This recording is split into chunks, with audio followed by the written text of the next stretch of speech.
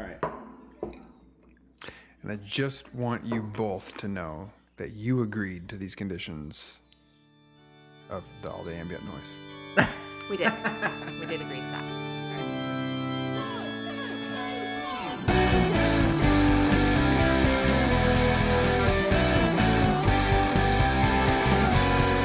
Spiritual Conversations for the Godless. I'm Matthew Blake. And I'm Karen Thurston. Welcome to Heathen.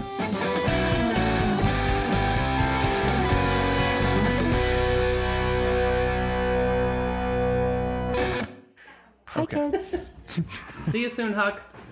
Hi, kids. Hi, heathens. Hi, Heathens. Hi, heathens. Hi, everybody. We're coming to you live from quarantine, and this is what quarantine sounds like. This is Quarantine Life. Well, this is kind of a special quarantine, though. Yeah. It is. I don't think most quarantiners No. have so many genetic pools. It's true. I Have a closed loop. am frequently hesitant to talk about our special quarantine on the internet, just because I am both acutely aware of how lucky we are that You have this quarantine is the setup. privilege. We As long definitely as you have check it, quarantine I privilege. think you're okay. Absolutely. And also, people think it's really shady and don't believe me that Yeah. we Yeah, can do that but in a safe I mean, way. that's the internet. Yeah, the internet is hard. Tina Fey says the internet is not a thing that you have to obey. That's nice. I And like I that. appreciate that from Tina Fey a lot. Nor are you beholden to the internet. That I think is also something that I. And yet we are its slaves. Yeah. So No, that's not. No, that's mean, not. we function as though we are. Yes. We are not in no, actuality. That's so true. We need boundaries for the internet. Anyway, what we're saying is that we're sitting here with none other than Colby Martin. Hi, Colby. Hey, what up, Matthew? Welcome back to our little show. This is fun. Yeah, It's been a minute. It's been a long time since you were on it. Were you in season 1 or no season 2? I don't know. I don't know that I It was still a long time It ago. it was with my wife and Yeah. co-pastor and we co-host. did our whole 90s crossover. sitcom crossover thing where we were both Melissa Joan Of Hart. course we were. Right. And you were Alf. I think I was. And that's how that all went. Yes, exactly. Alf and Kate was Al, and they were Al and Alf, and that was it. That's how it went. Yeah. It was really good. Yeah. But you're back now Yeah. As yourself. for lots of good reasons. Number 1 being we like you a lot.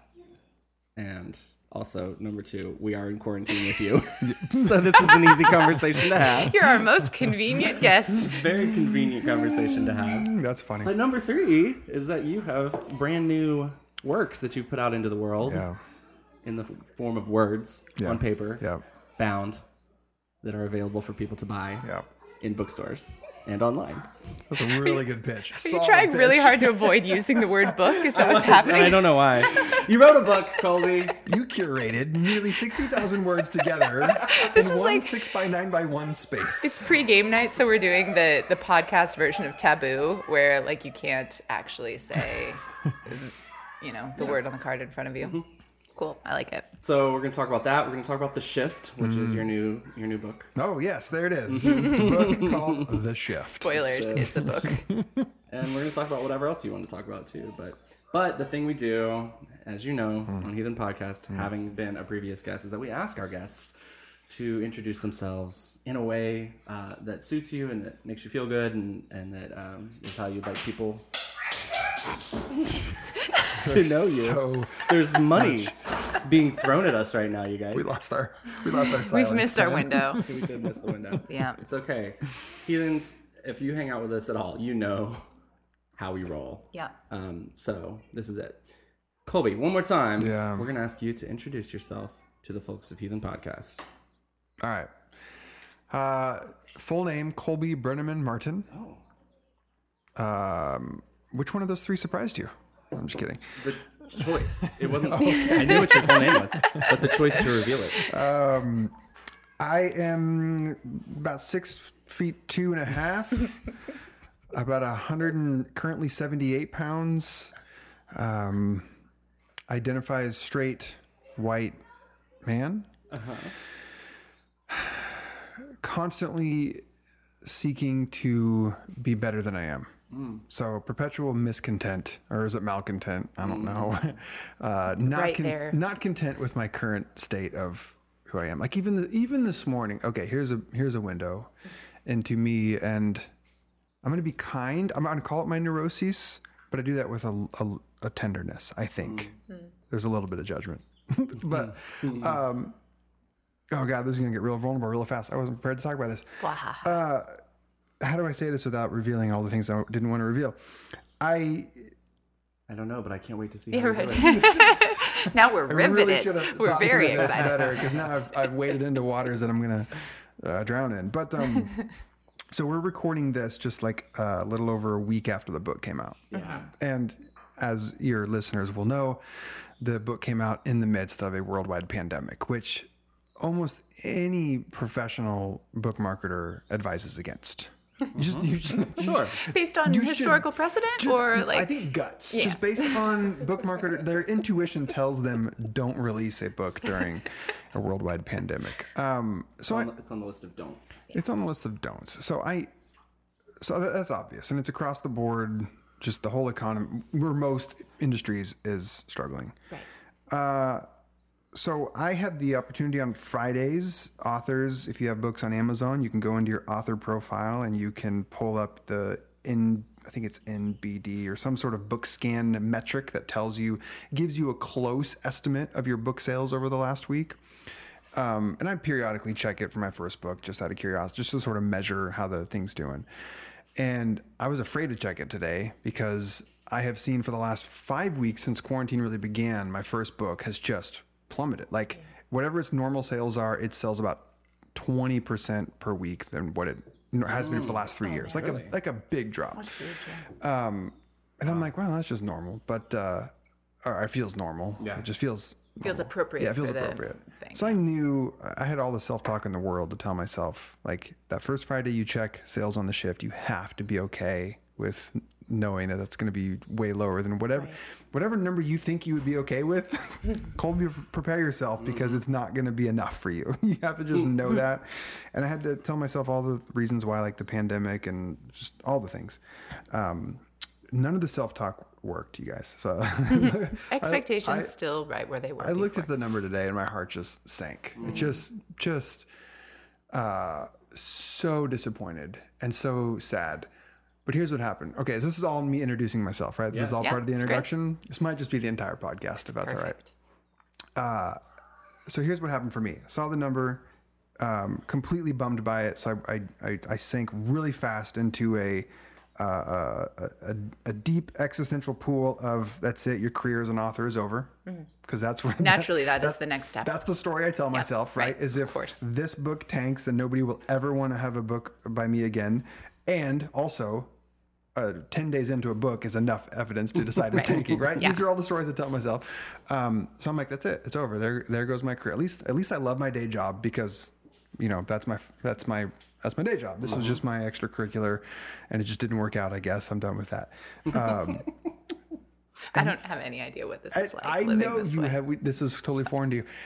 Followed by, so that lasted for maybe 5 seconds, followed by Colby, you knew this was coming. Yeah.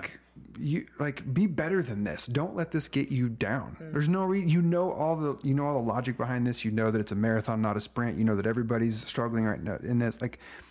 You should not be sad about this. The fact that you are getting sad about this is just your ego coming online saying that you are somehow bigger than you really are, and you should be disappointed at a sales number. So after my 5-second plummet, then I just shot back up into it. Nope, I'm fine. Moving on. I got work to do. This is great. Mm-hmm. And it didn't work. About 10 seconds after that, I'm like, wait a minute. This is what I always do. I skip the feeling part. And I just do the feeling about the feeling. Yeah. So instead of the feeling, which was undeniable, that was what first came up. Right. Sadness, disappointment, being bummed.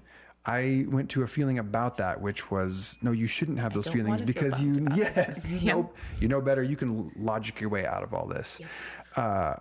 And so I thought, you know what? I know enough about myself at this point that I should try something different than what I've done for the last 37 years of my life. So I opened up a journal program on my computer and I just started to write out my feelings. Well, here's the day today, and I checked my sales figures, and this is what it was, and I'm really sad about that. And I started typing, and I realized, actually, I'm embarrassed by it. I'm embarrassed because I'm imagining, it's probably not real, imagining the conversations of the people at the publishing house that are now realizing this investment that they made is not paying off. Again, 10 days is not enough to know if it's paid off. Doesn't matter. This is, that's what's real, but this is where I'm at. And I'm just typing this out. I'm embarrassed. I can't handle the thought of people not thinking I'm the best. And so this number on the screen is now telling me I'm not the best. And so I just journaled out all, like, I tried to just feel it all. And I think I did a decent, for me, I did a great job. Right. For your average feeler. This was excellent. This was, the fact that it was longer than 5 seconds of feeling, you guys, is a huge Good win. work. Yeah. And then at the end of it, I tried to just type out what is true, not as a way to try to talk myself out of it, but just as a way to ground myself. Like, for once the feelings are over, then there actually are some things I can anchor to, that I have a wife that I adore. I have kids that I love. I have a day job that I'm so lucky to have. I've gotten to write 2 freaking books in the world that have my name on them, published by legit publishing companies. And, you know, it's a marathon, not a sprint. It's a worldwide pandemic. So I started at the end to sort of just anchor myself on all that. And then I'm like, take 3 deep breaths and then move on with other things of your day and let this go. And for the most part, I think it really worked. Like, I kind of moved on with my day. And so all that to say, I am Colby. I am a constant work in progress. I love it. And even today, Yes. I had some real demolition happening that I'm trying to just, beautiful. I guess, improve myself. I don't know. I think that's kind of a big deal, though. Like, that journaling thing is rad. That's that feeling the feeling about your feelings thing is 100% the reason why conflict resolution is always hard for me, because I'm always trying to solve the way I feel about the feeling instead of the way I feel, which is a loop that you get into with people. And to stop and to do that, and just, I love that on both sides of that internal conversation, like, the answer is you are not bigger than the pandemic. Like, it's your ego saying, you know, like, I should have been able to sell this book and make it bigger than the pandemic, but also, like, I should be able to not feel sad about this massive, like, terrible thing that's going on and how it's ruined. And, like, the answer on both of those sides is just like, this thing is big and out of our control, and there's just nothing to be done about it either way, except vacillate between being frustrated and feeling like you have some semblance of emotional stability. Like, that's it. But also, I have a really important question that's going to bother me forever. Is saying global pandemic like saying ATM machine? Please clarify. Well, because, like, doesn't pandemic mean, like, global epidemic? Oh, ATM machine, an automated teller machine. Right. So when you say, because I say global pandemic all the time, and every time I'm but going, you're saying pandemic implies the global part. Yeah, because the pandemic is a global epidemic. Pandemic for pan. Isn't it? Like, doesn't pan mean, like, everywhere? In the Hunger Games, Pan Am does mean the whole country. Heathens, please weigh in on this very important question. And panentheism does mean God in all things. Right. This is my question. So this is the demic in all things. Obviously, this is the thing You're I right. need to know. I can't say global pandemic anymore. Oh, thank you. I say, think I needed you to suffer with me on this. This is great. I'm moving on. I'm not calling it a global demic. That's my solution. This is what I've done. I'm taking out the pan. Everyone, this is my fault. I'll own it. It's mine. Welcome to a conversation that has been overrun by Enneagram 3s, y'all. Improved by Enneagram 3s. We're God. Did I mean that?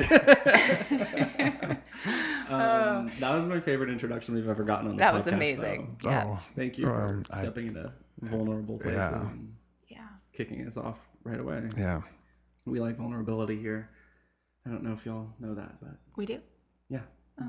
It's kind of built in. Shit. Fuck. Well, should we talk about the book right away? Like, let's get into it, since this is the thing. You mean the best-selling book? The best selling. Shift? That's right. Manifest that action right now. Sales are fine, you guys. I'm fine. It's fine. You are fine. You absolutely are fine. I have lots of plans still. I'm sure you do. The release for this thing was epic. I will say that. It was. You can't take that away, right? Yeah. You can't take that away. That lives forever on the internet now. It does. Because that's what we do. We can all go back and revisit it anytime we want. In the time of Corona, we have to do all of our things on the internet. And you pulled out somehow this massive, incredible blockbuster of an event through Facebook that we were fortunate enough to participate in. But you had a roster of guests that were it was star-studded. You were on fire all night. You were just like it was the brightest and happiest I think I've ever seen you through a computer screen. It was just such a great time. So I was very impressed and very proud of how you pulled together when you can't do your book release in person with people in the room, which there's nothing like that. Let's name it and claim it. I mean, that's the downside of all this, is that we are painfully aware of how powerful in-person human interaction is. But in its stead, you managed to create an event that I thought was just spectacular and moving, and I learned things. Like, it wasn't just not that having just a celebration is just anything. That would be great if it were a celebration, but in addition to celebrating, it was this like moving, impactful, emotional time to learn from people. So I don't know. You talk about whatever you want, obviously, but that's where that's the piece that really stuck out to me as this book came out, was, which we'll link to it. We'll put it in the show notes. People can go watch this thing. Yeah. What I loved, he said you talk. I'm going to talk. That's great. Now. That's great. You means singular and plural, so you were very much implied in that. I was in the you. What I loved about that, though, because the topic of your book is not dissimilar from the topic of this podcast. Like, it deals a lot with deals entirely with religious deconstruction and reconstruction, and trying to figure out that whole mess of transitioning from one form of belief to another definition of belief. And what I loved about the book release party, that I think is probably, I don't know if I want to say better, but different than it would have been at an in-person book release parties. I loved in the comments, I loved how you managed to curate the story of that experience. Like, you managed to get a bunch of people in who have lived that experience and sort of, in a way, like live action do the book in this cool way that I don't think you would have been able to do in quite the same way in person. And I loved watching people experience that in the comments for the first time, what we have the luxury of experiencing all the time with Sojo, with you, with Heathen, just like the familiarity and the normalcy of the story and the safety of it. But watching people have that experience for the first time in the comments, just listening to this book launch, I thought was really, really cool. Like, that just took it to a different level, where it wasn't just about, we're going to sell 40 of these books in the next 20 minutes. It was just, this is a real life experience that's happening to real people in real time. And I thought it was really beautiful. Yeah, when you do this kind of work for a living, or just if you have a podcast like we do, it can be really easy to not get jaded, but just it becomes a little more normal, the journey, the shift, the journey of deconstructing and reconstructing and figuring out how to navigate the world. So it was really cool to see people who were kind of having light bulbs flash for them in real time, because at least I was reminded, this isn't like normal for everyone. A lot of people still they don't know. They have not yet encountered communities where it's okay to ask these questions and go through this process, and where they know that they're going to be supported and loved. So that was really lovely to see too, having it in real time. But we've talked a lot now about your book, so how did you actually hand it over to you, Colby? Thank you for that feedback on how the live stream book release extravaganza landed for you two, because that was one of my hopes, right? So one of my hopes was just to celebrate the release of the book, but the other hope was to put together an event that would somehow stand on its own as not just interesting and engaging, but helpful and empowering. And so I was really happy with it. So if you're listening to this, you can rewatch the entire event on my Facebook page and also my YouTube page. I recommend the YouTube page for better quality, because Facebook, after you run a live video, then really compresses the crap out of it. Right. YouTube is nice and high def. But then in Facebook, the benefit to that is you get all the comments. You can like experience in real time what you're talking about. Yeah. And then I've spent the last couple of days chopping up the entire broadcast into each individual segment. So I'm going to next week release. So if you just want to see the conversation, for instance, with Heathen Podcast, you can watch that. If you just want to see the segment with Brian McLaren or Glennon Doyle. But it was a ton of fun. Great event. I think, Karen, you're spot on that it honestly did allow me to do things that would not have been possible. I mean, I was super stoked for the event I had planned, which was a Friday night at a brewery. I was going to rent out a couple cabanas and just provide a bunch of free beer and appetizers for friends. And it would have been a super fun celebration. would have been nothing like what we did on Tuesday. And the impact would have been nothing like that.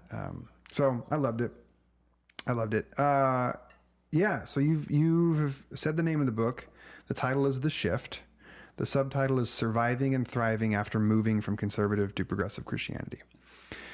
And the best way I've found to talk about it is this. It's not really a memoir. Mm-hmm. It's not really my story of losing my faith, even if there's a bit of that sprinkled in there. It's not really a book on deconstruction. There's a lot of those, which is like, here's what's wrong with the faith you were given. Right. And it's not even really a book about reconstruction. Like, now then, here's what to believe. Even though it has a little bit of all three of those in it. My hope with the book was to provide a sense of, I don't know if a safety net or a soft place to land. I call it a survival guide in some ways. When you're in that liminal transition space between having left or been kicked out of, for many people, your more conservative, religiously conservative context, could be family, it could be church, whatever. And you find yourself moving towards the left, moving towards something more, what, I might call progressive. That space is just fraught with a lot of this. Each person's story is individual and unique and specific, but there are some themes that seem to, and you guys know this really well on this podcast, the themes show up with amazing regularity. The themes of resentment about where we came from and what happened, feelings of confusion, like I don't even know what to think or believe anymore, fear, like now what do I do? Right. Loneliness, so much loneliness. So my hope was to normalize that in some ways for people. Right. Like this experience is hard. And the fact that it is hard for you doesn't mean you're doing it wrong. It is just hard. Yeah. And here's a few things that I've found in my own experience that have been helpful, a few things that I've found have been helpful to other people. To the extent that you can maybe suffer a little less in this process, that's what it's all about. So. Yeah, I love that. It feels Big Brothery to me, the book, not in the hidden camera kind of way, but just in the... if I don't have an older sibling, but I imagine having an older sibling, you've got somebody who just went through high school before you and who then, you come home crying because such and such happened to you. And they go, hey, yeah, I lived that. I came out the other side and it's okay. And that's that kind of just reassuring. It's not advice. It's just like, there is advice in the book, but it's just more that feeling of like, I have been through this. Here's some of what I learned going through, and take it or leave it, but here it is. And you're not the first and you won't be the last. And I think it is such an isolating process. It is a process that feels so singular. I don't know anyone who's gone through that who doesn't feel like they're kind of the only person in the moment who has experienced this. And a part of that, I think, is because we're so rooted in shame, right? A lot of us, especially if we grew up in this conservative evangelicalism, there's so much shame in that there is just an immediate self-isolation that comes on when you start to deconstruct. You're like, I am alone. I will lead others astray. I am a poison. I am, and I love the breath. When I write reviews of this book, I keep using the word breath, but I love that because it just feels like, okay, it's okay. Here you go. Grab your backpack. It's going to be all right. That's a beautiful thing. I can't remember if you did this in Unclobber too. I think you did. If you didn't do it explicitly, it's definitely in how you approach pretty much everything I think you do in life. But you're really clear in this book too that you're like, here's who this is going to help. Like, here's the list of people who I think this is for, kind of thing. And I love that you're totally wading into obviously really controversial stuff that is going to pull a lot of attention, right? And arrows, potentially negative attention, meaning that folks who think that there is still only one way to do faith and it's very prescriptive, like those folks are going to feel threatened by this and probably come after you. But I like that terrifying phrasing. But that's not the like on Twitter, not like in real life. No. Yeah, definitely. Hopefully not in real life. My gosh, I wasn't even thinking that. Sorry. I'm not trying to make this sound scary. I'm trying to say that I really valued with Unclobber that like it was a book for a very certain type of person who is going through a certain type of journey, that implicitly they know they can't share with their community, because it is the kind of thing that is going to draw attention, negative attention, arrows toward them if they were to say, hey, like, I actually wonder if maybe it's okay that gay people are gay.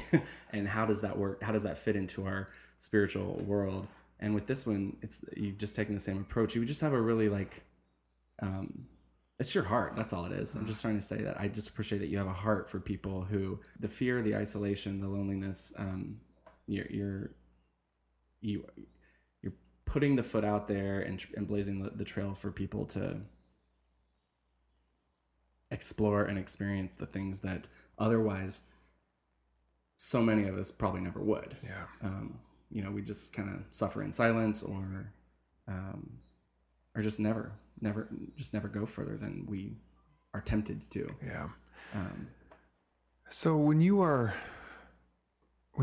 raised in, or maybe not even raised, maybe you just came to it at some stage in your life, but when you go through a period of your life where you are either taught, so those of us who are raised in sort of conservative religious world, we didn't have any choice in what we believed, really. It was just, right. Our religious beliefs were just given to us in the same way that don't touch the stove because it's hot and it'll burn you was given to us. So we accept these things as fact, and they're embedded into us as capital T truth. We don't have a choice in the matter. Great, totally fine, totally normal. That's a part of what it means to be human. And then others maybe later in life will adopt some of these beliefs and they'll get ingrained into their brain as well. But when you either are taught or come to believe that the most important thing about you is that you believe the correct things about God, that you somehow know the right things about God and believe them. When you are, when you acquiesce to a particular religious framework that says that the way that you don't spend eternity in conscious torment is to have the right theological beliefs about Jesus. When you are raised to believe that the Bible is a perfect book without error, essentially transcribed from the creator of the cosmos, and when you are raised to believe that going to church is a requirement, and that God likes you more when you go to church, when those sorts of beliefs are a part of your DNA, and you begin to experience your shift for whatever reason, the clothes of conservative Christianity just aren't fitting for you anymore. They're scratchy. They have rips in them. Your limbs are just outgrowing them. Whatever it is hard. If you haven't experienced that, it is hard to understate just how unsettling it can be to start in your own mind, let alone to anybody outside your mind, but in your own mind, start to wonder things like, does God really exist? Is there really like God out there that listens and hears prayers and doesn't need anything in the world? It's really scary to start to be like, okay, maybe Jesus was a historical person, but really, like, God born to a virgin, like God in bones and skin and come back from the dead? Like we know people don't come back from the dead. When you start to look at the Bible and for the first time you realize how many contradictions it has and how many times it not only contradicts itself but contradicts well-known truth outside, those are scary moments. Yeah. And what I try to do so I have 4 chapters in the middle of the book, one about God, one about Jesus, one about Bible, one about the church, is my hope, to kind of echo what you're saying, my hope is that the reader will, one, feel seen, that asking these sorts of questions and having these sorts of doubts is totally normal. Like you are right where you and everyone else is at this point. Like it's totally fine to normalize it. And then give them permission to play with it a bit. Just play with it. And that's kind of why I started the book the way I did, is to redefine faith as to not just be the collection of things that you believe, but a way that you orient yourselves towards this idea that transformation is not only possible, but good. So faith is actually constantly looking at what you believe and allowing yourself to assess it and evaluate and critique it. So that not only can you question God, Jesus, the Bible, and the church, but you can have some safety in that, to where not only do you not have to have the right answer, you don't even have to have an answer. Yeah. It's okay. It really is okay. And the whole chapter about Jesus is like, many people believe that you have to believe the right thing about Jesus, but it seems to me that Jesus was more just interested that you believe him. Not believe in him, but believe him. And by believe him, I just mean the guy was constantly talking about this new radical way of being human, where forgiveness is better than revenge, where love is better than hate, where mercy is better than sacrifice. Believe that. Believe that that sort of way of being human will lead you to life abundant. But it got changed into believing some sort of doctrinal statement about Jesus. So my point is that, yes, the people that I wrote this book for is to give them permission and freedom to play with some of these beliefs and understand that it's okay if they don't have it figured out, and that maybe even figuring it out is overrated anyway. So, I don't know. I'll throw it back to you. If you go back and listen to those first few awkward episodes of this podcast, I mean, that's why this whole thing exists for us, is because I was out there like saying, well, people are asking, well, okay, Matthew, you say you've deconstructed, or you've left your faith, or you're an apostate. What does that mean? What do you believe? What now do you believe? And I was asking myself that question for the very first time. I think seriously asking myself that question when I decided to start having conversations with some of my friends around it. It's so, heathens, I just really hope that you go back and rewind and just listen again to what Colby just said, because that was such that speaks to everything. I think that for everyone from me, who's someone who's, has done the full casting off and just kind of almost angrily leaving what hurt me in the past, to someone who is very much in it still, doesn't want to necessarily leave. Like there's parts of your faith or your spiritual experience and your religious experience in the church or the system or the group that you're involved in that you want to hang on to, or you want to you're not ready to say goodbye to, and maybe you never will be. Like the ability to have a little bit of levity and to just play, just hold it maybe a little more loosely, and rid yourself of a little bit of the fear that is endangering you in some way, or that you're risking something by doing that. Because I guess now I speak to it coming from this other side of, I'm not as angry as I used to be about it all. And there are, when I come back to it, and it's coming back just means like, I mean, I never really left. I've been a heathen and an apostate while also like leading worship music the entire time, pretty much, right? It's fine. It's fine. That's what we do here. But like there's bits of those old pieces of clothing that I every now and then I'm like trying back on, and I'm like, oh, that doesn't feel as restrictive, or as maybe that does reflect me a little more than I thought it did. It's just that when it was all together in this one big oppressive fur coat, that's what the deconstruction is, right? It's like, which layers of this thing do I can I still wear with authenticity? So I don't know where I'm going with all this, just that I really appreciate your heart behind that. It's so nice to have people who are doing that for us, and creating the space for us to not feel so alone. I know what I want to know. Can I ask you what I want to know? You want to go back to vulnerability land for a second? I feel like I filled my cup for the day, but go on. Great. Okay. Here's what I want to know, because like as an Enneagram 3, like as an image projector, especially early in life, like getting it right, saying the right thing, and being perceived as right by people in general, whoever the people are that we're trying to impress is paramount, right? Like that's an essential core desire to be perceived as right. And this is an interesting book to write for someone who is oriented toward being perceived as right. And I wonder, I think it's fascinating. I think it's especially fascinating when image projectors in leadership deconstruct religiously, because I think there's a layer of pressure around that experience that is hard to articulate, and that doesn't necessarily exist for other people who aren't also trying to look like the best leader at the same time.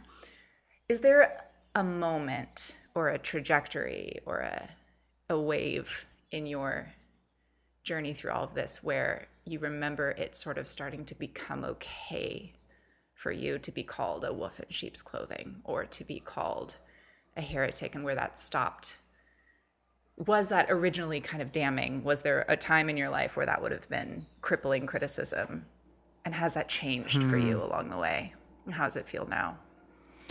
Man, I was trying to follow the rabbit in my own mind, preparing to respond to that question, but the damn rabbit kept taking 4 different paths. The rabbit went on all kinds of directions. Like, as the question went on, I'm like, oh no, I can't. No, that's not. Oh wait. I was trying to nail a question anyway, so. No, it's totally fine. I realized what I originally wanted to say is not how I actually want to respond to that.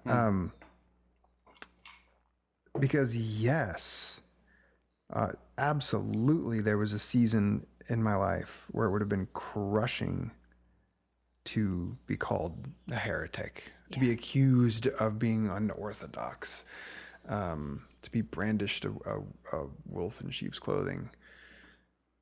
And now I'm trying to remember when so that first season of my life, when those sorts of accusations started coming in. It was not too long after, it was before my first book came out, but I had put out some videos some lectures that I'd done on the clobber passages to sort of debunk the 6 Bible verses that Christians have historically used to justify their discrimination against LGBTQ people. And those were on YouTube, and that was, YouTube is just a cesspool for people who want to say cruel things. Great first place to throw that kind of stuff out there. And I remember at that point, when the heretic and false teacher and all that started coming through, those arrows felt like freaking Nerf darts. Like those didn't mean a thing to me. Now, maybe it's because they were complete strangers, but I think it's more because at that point I had gone through a particular cost analysis wherein I understood that whatever attacks I might take, whatever arrows I might take as a aforementioned straight white identifying man, these arrows not only pale in comparison to the ones that are actually flung at, in that example, queer people, not only do the arrows pale in comparison, but they tend to damage me far less. So I know that I can take a number of arrows where just one of those, if they hit the person behind me who's in a more marginalized position, might be enough to take them out for damn good reason, because that person has had to work so hard in their life just to even exist, and then someone comes along and slings one of these arrows at them, it could take them out. So I think when those accusations started coming in mass, not only did they landed in a different way. It was like, call me whatever you want, I don't care. Like, I'm trying to provide a shield for those for whom your arrows will legitimately do harm to, and I will take it, like, because I just know that I can, like, and in part because the world has been bent in my favor. So that's part of the way that I can use my privilege, I think, is to accept the arrows and know that they won't take me out. So that's how, at the end of your question, that was the response that came up. But I will just respond how I thought I was going to respond at the beginning, which is, I still have to be honest with the part of me, and I love that part of me. It's a wonderful part of me. I adore it. It's done great work for me, and it will continue to do great work for me. But there's that part of me that comes up that it's like, oh, cool. Now I still have the right answer. The right answer is just that there is no right answer. Yeah. So it's a different right answer. I still get energized by that. Right. By peddling, that you don't need to have certainty with great certainty. Right. So, exactly. So that's a loop that I know it's there, and unless I want to just never write anything again or never say anything again from a public platform, then I just have to always live with that as part of the cycle that goes on in my brain. But I want to keep talking and writing, therefore I know, all right, that's always going to be a little bit there, and I'm aware of it. So Well, at some point, there has to be a line where we go, okay, I'm pretty sure about this thing and I'm going to throw it out there. At least sure enough. Otherwise, why write a book? Yeah. Why do much of anything? I don't know. Do I want ice cream? Maybe. Decisions, like we've got to do it. But I love that. And I think that there's, I don't know if this is true for you. It was definitely true for me in that trajectory where I think the thing that I thought was the right answer before always felt so shaky and fragile to me. Like when I was back in evangelical conservative Christianity, I was paranoid about that all of the time. Like it felt very threatenable. Even when I was very sure about it, I was very offended by people who questioned it, very worried about it. And I love the new right of, there isn't a right answer. The right answer of there isn't a right answer has such a stable floor for me in a way that I'm so much less self-conscious going into a conversation now because I'm not worried about I have to actually get my facts straight and get the whole thing right, and if I quote this wrong or if I put this wrong thing in here, what if I don't have this theological point correct? Has given me incredible freedom. You know what else is coming up for me based on what you just said there? And this is going to be a little bit hokey, but I think also another way to do the hokey pokey. Turn it right around. To contrast the me now versus the me of whatever 10 years ago is it's just not about what's right anymore for me. It's about what's good. And I feel like the stuff that I'm peddling in the shift is good. Good. It's good. Whether it's right or not, that is really honestly right. One of my favorite parts about the way the ancient Jews dreamt that the world came to be was that in their imagination, God gave dominion to humans for almost infinite number of activities, minus one. And the one activity that the divine said, look, humans, I think you're going to mess this one up, is the capacity to know the difference between right and wrong, good and evil. Eat of the tree of the knowledge of good and evil. If you know what's right and wrong, you're going to screw this whole enterprise up. So I don't think we're ever really... I just don't think we're very good at knowing what's right or wrong. But I do think we have, we can more finely tune our radars for what is good, what is fruit bearing, what leads towards more lightness and peace and wholeness. The stuff in the shift, whether it's right or not, I don't know. Yeah. I'm going to guess it's somewhere between 90 and 10 of what's right and what's wrong. I don't even know which number I'm going to put in which category. I just know that I don't know. But I know that it's good. Mm-hmm. I know that it's good. I don't have any doubt in my mind that it's good. Yeah. So, absolutely. I love that. Yeah, me too. I mean, that is a shift. That alone is a shift in values that you've experienced clearly. I was fascinated by...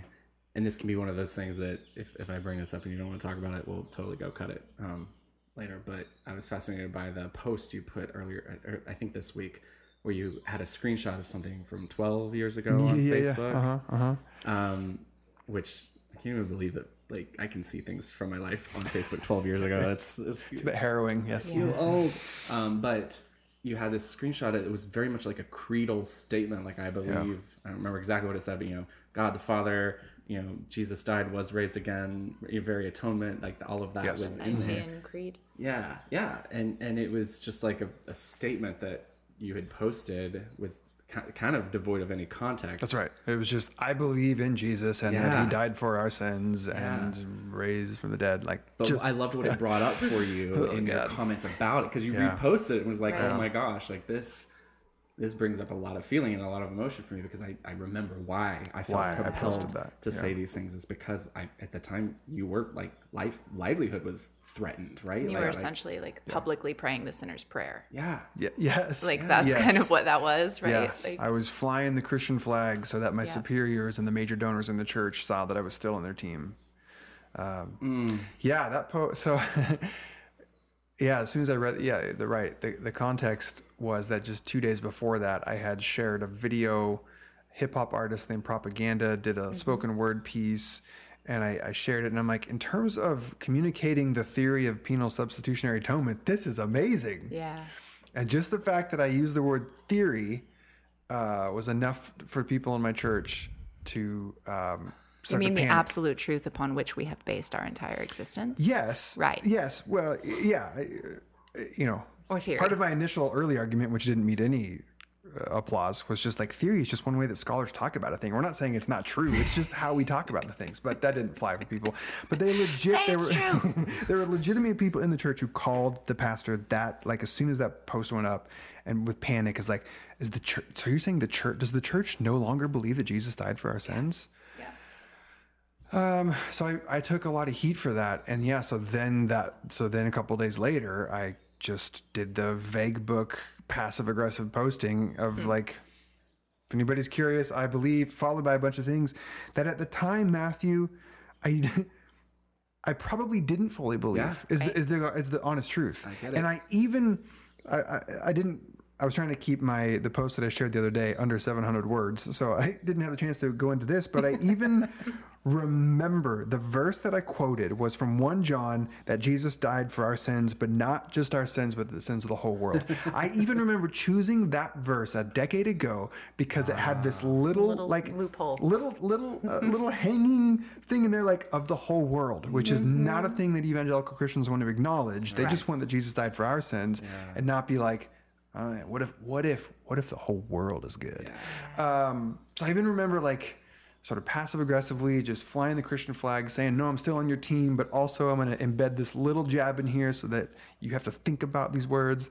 But it was miserable. Then, which is your point, which is what it brought up for me the other day. I was like, that was miserable to be in a context where I just couldn't think about these things. Yep. I couldn't think about them. I couldn't talk about them. I couldn't engage with them without the threat of being fired, which then a couple months later I was anyway. So it didn't even matter. But I know it. It was miserable feeling. So well. I remember being in the place of having very strong suspicions that, like, my happiness was not a bad thing. Yep. and having to say things like, and believing it too for myself, for my own safety and security, that, I will, it was such a phased, journey for me coming out. It was, okay, well, I struggle with same-sex attraction. Okay, I'm gay. That's not going to change. I'm going to commit to a life of singleness and celibacy. Like, all of those moments, I just remember, like, always seeing just beyond and being like, I suspect that I would be okay over there. Right. And I just have a feeling. I just have, like, this pull and this draw in me that, like, I'm supposed to be there, and yet I'm going to, like, restrict myself and just box myself in because it's so freaking scary, and the misery that comes with that. So that's such a marked difference between where we are today, where we're talking about you put out this story and said exactly, like, this is for you and whoever else is throwing these slings and arrows. It is so worth it to be in this space that I'm in now, and then to invite other people into it. It's so wonderful. Did you mourn when you were committed to your life of celibacy and singleness? Like, did you go through a mourning process or were you of what could have been? Of just like a vision for your life? Oh yeah. Well, because my vision, again, we've talked about what we are given in these very fundamentalist conservative spaces where we grow up, and so my vision for my life was the one that was given to me, which was I was going to marry a woman, obviously, one day.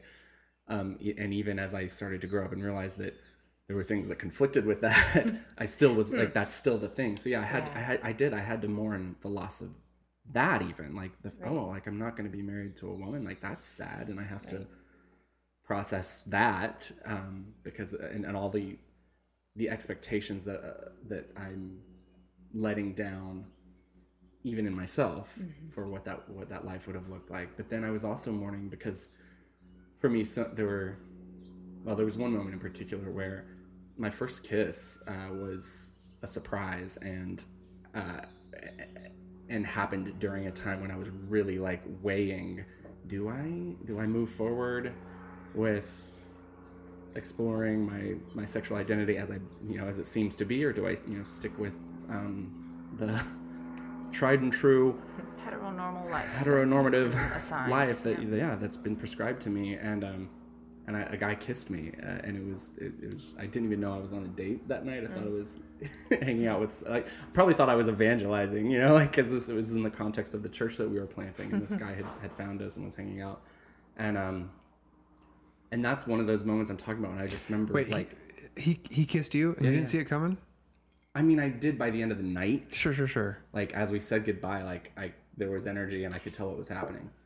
Did you ever find out from him what did he get cues from you that would be a move that might have been on some level accepted? Like, I was suddenly in awe of this other person. Oh, no. I was so relationally stunted at this point that no, like, I never went back and had that conversation. I went back and I had a conversation with him, which was, I can't do this. Yeah. But even in that conversation, I remember being like, you're great. Like, there's nothing wrong with you and the way you're living your life. It's just me personally. I can't go here. But that was one of those moments where I was like looking at what could have been, and I was like, I think I'm supposed to, like, I think that is actually where I'm supposed to be right now, is with this person and exploring that part of life, and the misery that came when I, like, because the very next day I went to my friend and pastor who I was starting a church with, and was like, this happened. And that's the one thing I'm really, like, proud of myself for over the years, is I was always very like the day I did finally admit to being gay, from then on I was like, I'm never having the double life again. Like, I'll never keep all these secrets. It's too much. It's just too much. So I was always very like, so this happened, you know, like, I kissed a guy last night. What does that mean? What do I do? I liked it. And just the way that conversation went down, and the reaction from my friend, and how quickly I realized that I had overstepped for the space that we were creating, that I, you know, had misunderstood. I thought we were in a space that was going to be a little more open and permissive for the questions. So I reeled it back immediately. Reeled it back immediately, and it was just like, oh, okay, no. That's the moment I decided to do the single celibate thing for like 5 years. So that hope that you had, and that I had, and I'm sure if we get Karen on this, she could tell a story of a time. I also got in trouble about the time I put on Facebook a thing that the church didn't like. Yeah, where you had this hope where, like, we can talk. This would be okay, right? Like, we can kick the tires on this idea, right? Yeah. We can maybe have some intellectual curiosity around it, right? Yeah. Or in your case, like, in that framework, I can admit to you that I failed in this area, and it's going to be okay, right? Mm-hmm. Like that doe-eyed, overly optimistic hope that so many of us had, that these places were going to be receptive to this. It's You know, I'm crying because as you said that, what I'm thinking is childlike faith is what that sounds like to me. That sounds like innocence, that belief. That sounds like innocence. That sounds like faith, like a child who just believes that people are good, believes that things are good, believes that they are good, and goes in. And to have that shut, because I was like you, in the middle of the conversation is when I realized, we can't do this here. Yep. And then had to, like, try to weasel my way out of the room and, like, say the right thing. Too. Yeah, and, like, say the right thing to get out of the room. And then I got out of the room and I was like, fuck. Yeah. Like, and then what happened? But faith. Faith of a child, absolutely. Right? It was. And that's the beauty and the gift of now, I think, is being able to look back on those versions of ourselves from yesteryear and be like, you were a person of faith in that moment. So much. No, no one would have ever given you that affirmation in the moment. You were doing exactly the thing that you are saying is the definition of faith now, is the deliberate return to that question. Yeah. The willingness to ask it, even if it makes the ground shake. Just the sense that there's a light right over here, and if I turn a little bit, I'll be able to get a bit more of its glow. And we got smacked on the wrist of, no, and the eyes forward. Trust that light is big enough and bright enough to handle, like, Colby asks this question, and the light's not going to be like, get out of here. I have 4 children, and not once have I ever had the thought where the most important thing to me as a father to my kids is that they have the correct ideas about me and about my job and about what I like and that is what matters most in this family, is that you have the right ideas about me. Totally. Brutal. What a brutal and harsh, narcissistic thought of first of all of some sort of God. Like it's brutal. Yeah, it's absurd. Yeah. And it's small. That's the thing So that I think small. I come back to over and over again. It's just this very small, like that God is small. He's impotent and puny, like that God, this male, masculine, big, violent, dominant God is scared of the word theory. Yeah. Yeah. Yes. And that can ruin him. And that to me says, I don't. Then that God needs to die. Yeah, if your strong thing is that fragile, I question its strength. But what I love in those stories and in I was just thinking as you were talking that one of my favorite definitions of resurrection in life is just how many different places along that story you kind of give up the life that you have now. It died. This version of you that exists this moment died so many times along the way. I remember sitting in my car after my first divorce mourning my future babies that I was never going to have, because I was never going to be able to get remarried and I was never going to be able to have kids, and I was giving that up and choosing to leave this marriage, and just mourning literally the life that I have in this moment. I mourned not ever being able to have this thing that I have, and that's that's beautiful. It's unnecessary mourning that I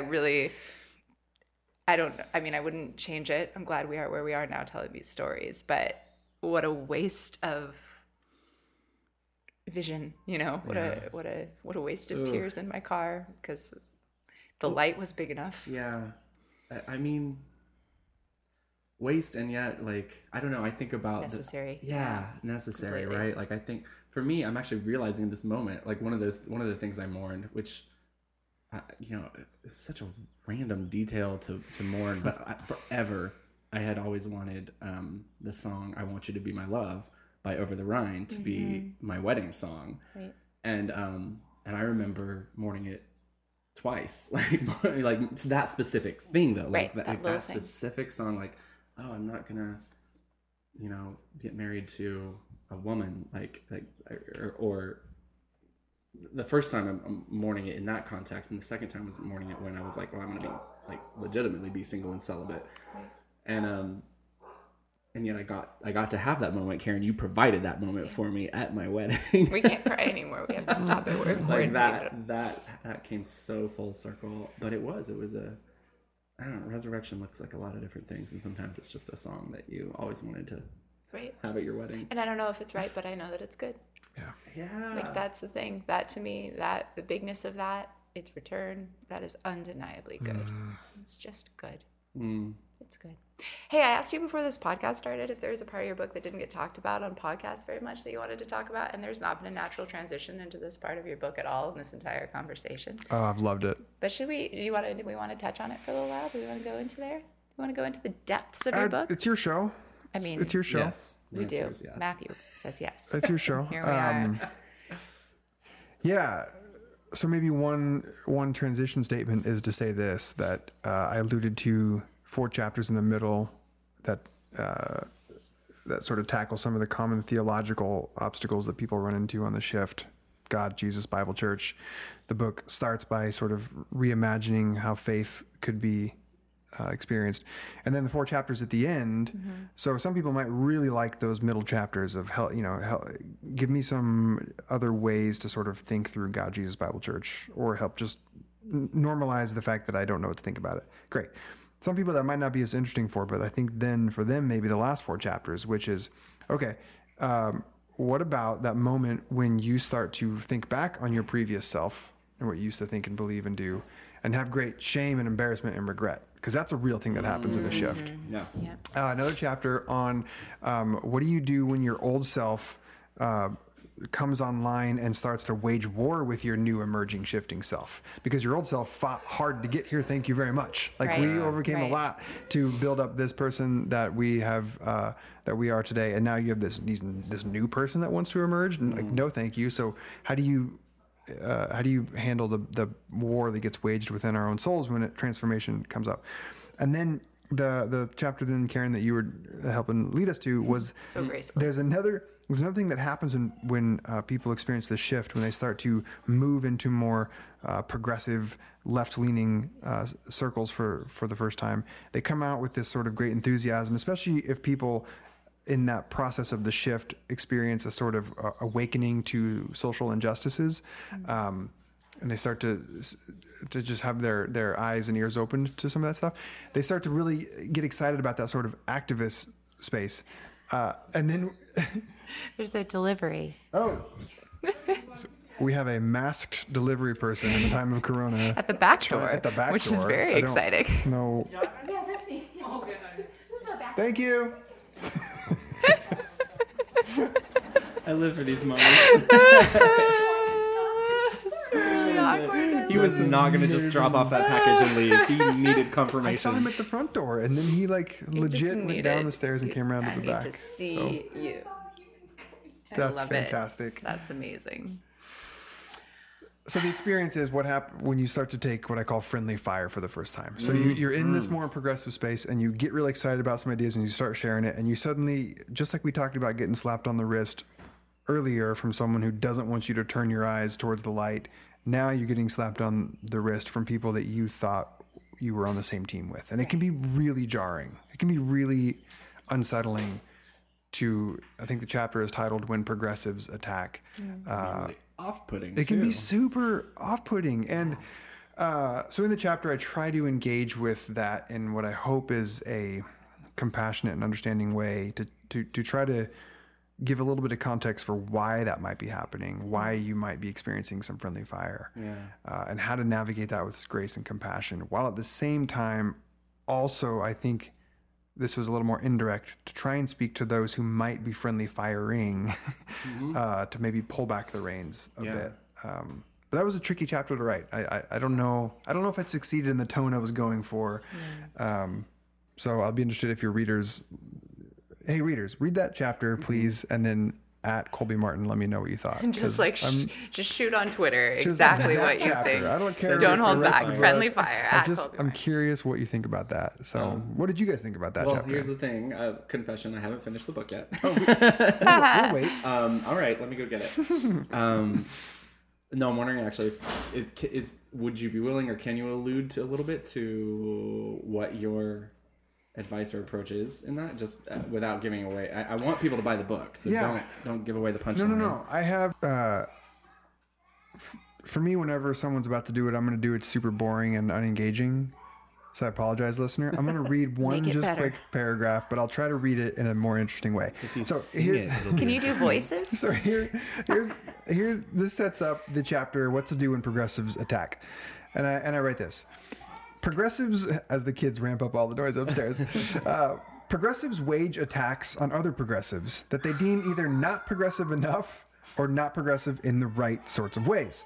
And discerning when to dodge those attacks and not get caught up in the fight, or when to humbly accept their strikes and thereby learn from the pain, can not only determine your own survival, but it can improve the overall health and well-being of your new communities. So when progressives attack, and they will, I suggest we conduct ourselves with, and then I list 5 things. 1, open eyes. Try to be aware of others' pain. 2, soft hearts. Be a safe place for the wounded. Because I talk about how people are striking out for good reasons. They are the sunburned people that you come up and give a big bear hug to, not knowing that right below the surface, they are deeply wounded. 3, understanding ears. Try to listen compassionately and understand why they're responding the way they are. Number 4, synergized speech, which is my way of talking about respecting both the intent and the impact. So I've noticed that a lot of progressives have now overemphasized that impact is all that matters. Suddenly intent is irrelevant. And I think that we need to have a whole podcast there. And then finally, and this would be a great way to wrap this up, is to a resolute spine. So my advice is when progressives attack and you experience friendly fire, once you get through sort of all the attempts to understanding and being soft place, have a resolute spine, which is to refuse to quit when it gets hard. And the story that I tell is there was a Sunday, Matthew, where you and the band were playing the old civil rights anthem, Ain't Gonna Let Nobody Turn Me Around. And I had to stop singing halfway through because I realized that I can be very easily turned around. When somebody, when I experience anything that feels like oppression or discrimination, because that's such a foreign experience to me, because of all the aforementioned layers of privilege, it's very easy to knock me off and be like, oh, gee, never mind, I'm out then, forget it. Fragility. Fragility is a real thing. Means, and it's so real. It's a real I have thing. the same thing. So my call is to have a resolute spine, to just, the attacks don't feel good and they're confusing and sometimes they're unmerited. Right. Whatever. Almost always, honestly. Like most of the time. Yeah. I feel like that's true most of the time when people, especially on the internet. I think most of the time when people are yelling at someone on the internet, it's not you. I feel like you and I have had this conversation before. We've had this in circles many times, but most of the time people are yelling at the parent that rejected them. People are yelling at the church that hurt them. People are yelling at, or at the systemic history of violence, like there is a bigger thing that deserves every bit of that anger, and you are currently the faceplate of whatever this emotional triggery thing is, right? Whatever that is. Yeah. And the beauty of, if you're able to hold in that space, and if you're able to have the wherewithal to say, I am not this thing. I know I am separate from, although still probably participating, blah, blah, blah, lots and lots of nuance there. But I am separate from, my identity is not this thing. And when you get to respond the way that they wish that this thing had responded to them. So when you get to be, when they yell at the parent that wounded them, when instead of yelling back, you get to then play the role of, in that role-playing healing thing of saying, I hear you. I'm so sorry that happened to you. I am so sorry. Like the amount of power and grace and healing and beauty that happens, even if they tell you to fuck off, if it's just like, fuck you, whatever, who are you, which is fine, even if that happens, I think sometimes that's the best we can do, is to get to step into that and say, I can at least do my best to be above,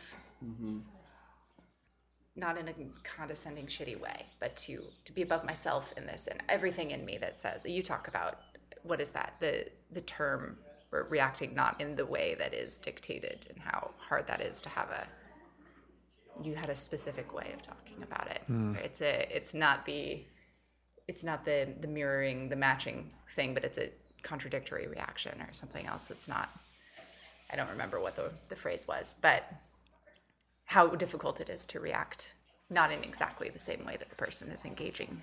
So if someone's angry, how hard it is to respond with peace to anger instead of matching the anger. But I love that both the softness and the resolute, like the strength, they're both part of that strategy. And that for me that's when I feel best too, because I as an Enneagram 8, I often have leaned really hard into the resolute, the stubborn, the hold your ground, stand your ground way of thinking. And it's been just in the past couple of years when that word soft has come to mean anything to me at all. So much so that my husband got me a bracelet a couple of years ago with that, the word soft engraved in it, because I deemed I needed a word of the year, and that became the word. But it also harkens back to me to the thing you were saying about maybe not right, but good. Like it feels, that's when I feel really good and really the best about myself and how I'm conducting and composing and holding myself in the world, is when I can be both of those things. When I can be a soft place for people, and I'm also not, I'm not going to back down. I'm not going to stop going in the direction that I know, like I'm not going to stop following that light. We're still going to get there, but I'm going to give the space and the time that someone might need, especially someone who is in my sphere that I have any kind of commitment to, that I would like, that I want to bring along with me in any kind of way. Like just not mandating that we all arrive at the same time in the same way, No. Yeah. Because when progressives attack, it gets messy. So bring your Nerf guns to the battle, and remember that the arrows, if they are Nerf guns for you, don't get it twisted. Don't start feeling like you're dying. Don't die from Nerf gun fire. Yeah, no, that's a waste. That is a waste, absolutely. Waste of time and energy. We need you. And if you're a progressive and you're regularly flinging some arrows, maybe chill. Yeah. Chill out maybe appeal to some of the bigger things that we are on the same team for. Yeah. So, but I for good reasons, I can't go too far into that. Like that's not necessarily my lane, as they say. There's a gentleness around this conversation that comes a lot from you're very aware that you are white and straight and male, and that this is a complicated thing. And I think as a woman, like there are plenty of places where my just being straightforward has been interpreted as anger and aggression and this whole thing.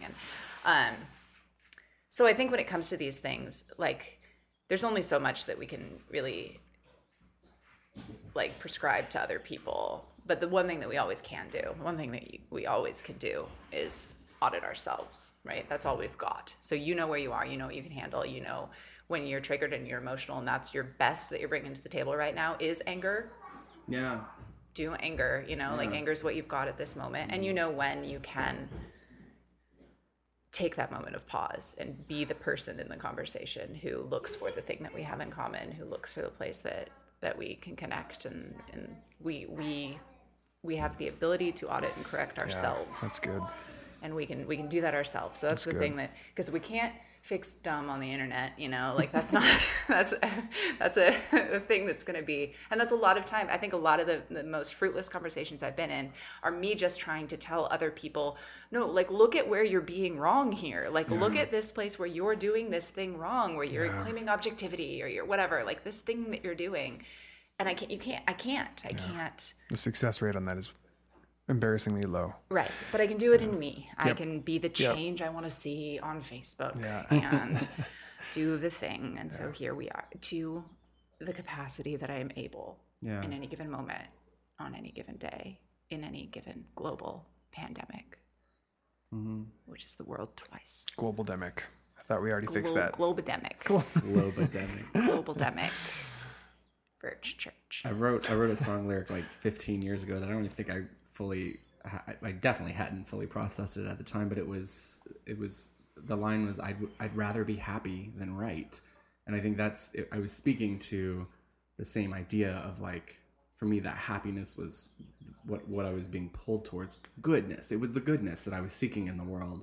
And I just felt so trapped by the need to be correct.